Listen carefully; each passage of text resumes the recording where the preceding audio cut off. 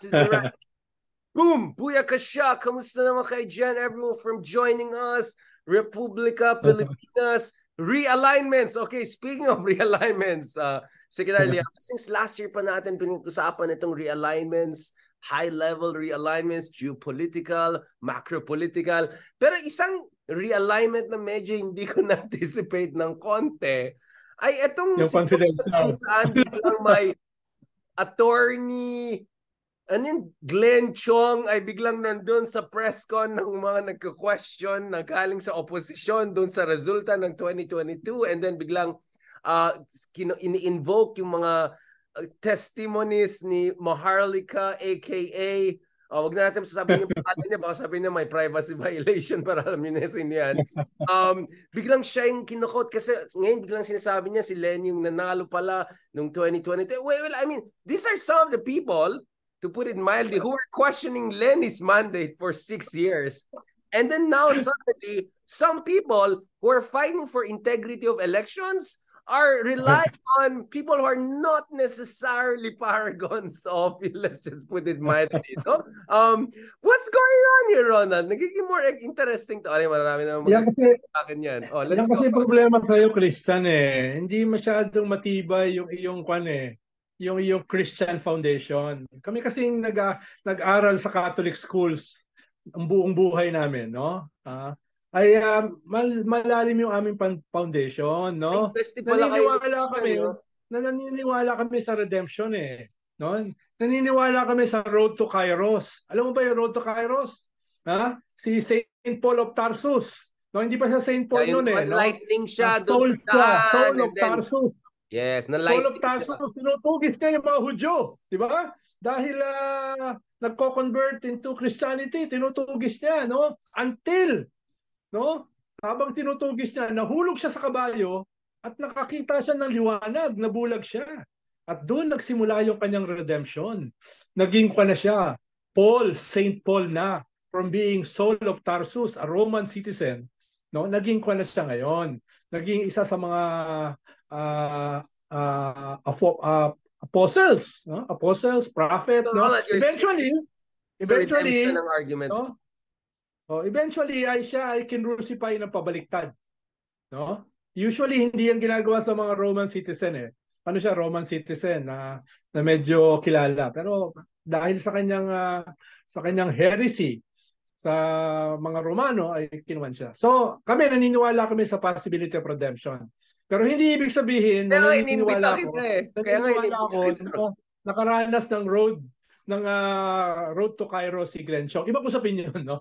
Ibang usapin yun, no? Yun, kaya ako nag-agree sa iyong suspicion na hindi naman siya dumaan sa road of Kairos. Dahil para magkaroon ka ng redemption, kailangan may acceptance eh.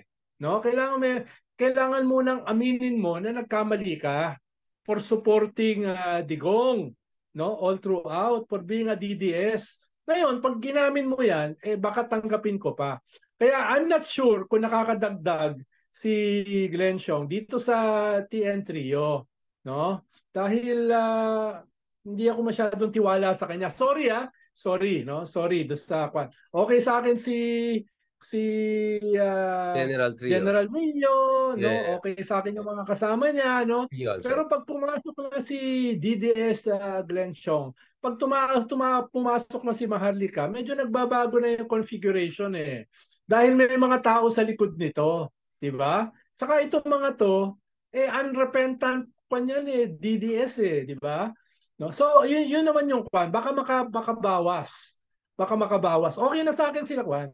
Sila yung TN Trio, okay na yun, no? Wag na sila magdagdag ng mga makakabawas sa kanila. They have to be lalo na itong sinasabi na nandun daw sila nung narinig nila yung ganito, no?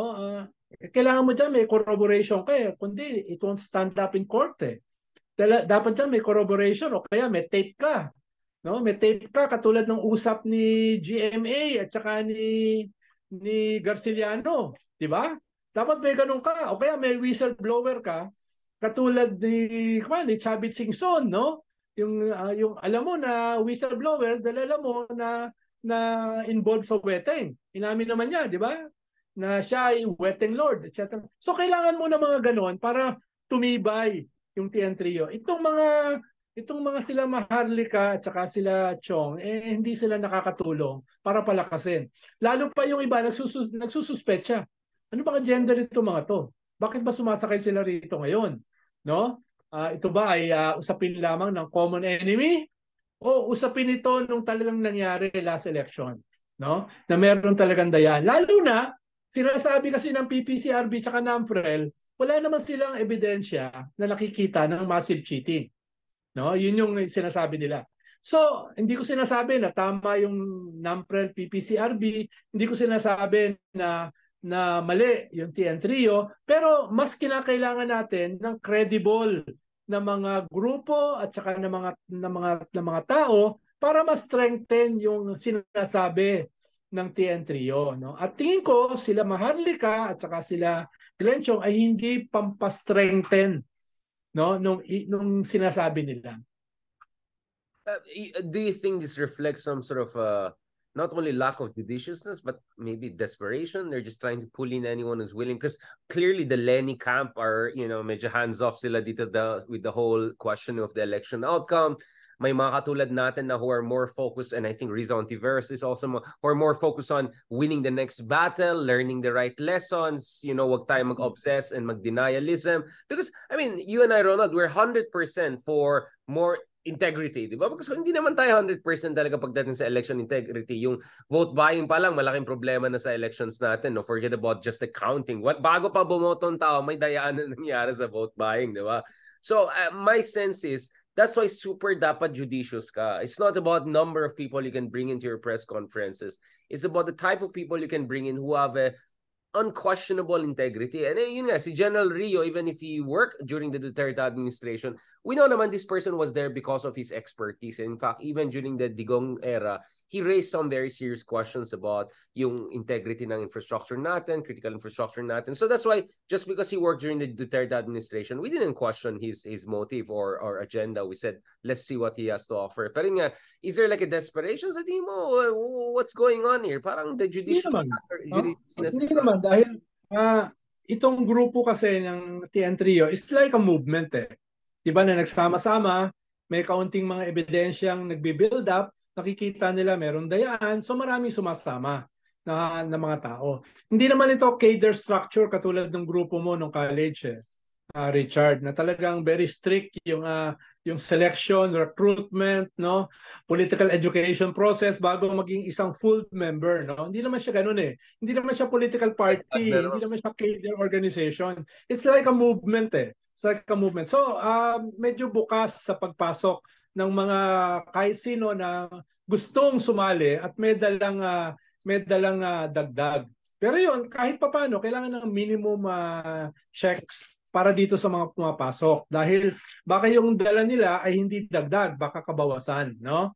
Yun yung kaya hindi ko naman sinasabi na ito ay out of desperation, na ito ay out of weakness, pero yan yung nature kasi ng ganitong klaseng mga movement. Kasi sinasabi because movement ito, hindi ito yung filtration, all of the, qualification mechanisms. I get what you're saying. I think that's a good qualification. It's just being pluralistic and open and all. Naintindihan ko naman saan ka galing. I think that's a very good point. I'm glad that you raised that. In fact, naalala mo, pinag-usapan din natin yung movement ni Mayor Magalong, and I heard some people saying, bakit si ganitong mayor nandun sa movement ni Magalong, di ba, anti-corruption? And I asked Mayor Magalong about this, and sabi ni Mayor Magalong, if you're gonna start a movement, tapos first day pa lang cancel culture ka na, wala na mangyari sa movement mo, hindi yan lalaki. So you still have to build momentum. So I think your argument, I think you're being fair, and I appreciate yung intervention na gano'n na wag rin tayo masyadong dismissive or i-cancel natin yung buong movement just because they have proven open. But I think nevertheless they have to be careful about the optics, the judiciousness, etc. Because there are many people out there who want to completely dismiss anything they're saying, even if may legitimate concerns naman about the integrity of our elections. Kaya kumbaga, our criticism comes from a position of love and care because we believe in more transparency. Pero yun lang, yun sa optics. Kasi political yung implication nito eh. Very high stake. Halimbawa, kung sasabihin nila Glenn Chong, sasabihin nila Maharlika, nagsisisi kami. na pagiging DDS, Pro Duterte na nakipag-alyado sa mga Marcoses para sila ay parehong manalo. No? Sisisi kami dahil ang tingin namin ay nagkaroon ng massive cheating at may meron kaming ganitong ebidensya. No? Then, pwede nating i-consider yan. Pero una, wala naman yung pagsisisi eh. Ang hirap magkaroon ng redemption kung wala yon, di ba? Yun sana yung gusto kong marinig initially. No? Ikalawa, kung sasabihin nila, may ebidensya kami, tignan natin, di ba? Tignan natin na ito ba ay katulad ng mahilig natin gawin, Richard, ito ba ay marites lang? No? Ito ba ay chismis lang? O meron naman, ito ba ay circumstantial lang? O meron talagang smoking gun? Meron talagang whistleblower? Meron talagang tape na ito ay sinabi ni Lisa Marcos o ito ay sinabi ni Gloria Macapagal-Arroyo kay Garceliano, no? Tapos afterwards biglang I am sorry, di ba? Yung gano'n, no? Pero kailangan may kaunting kwan, no?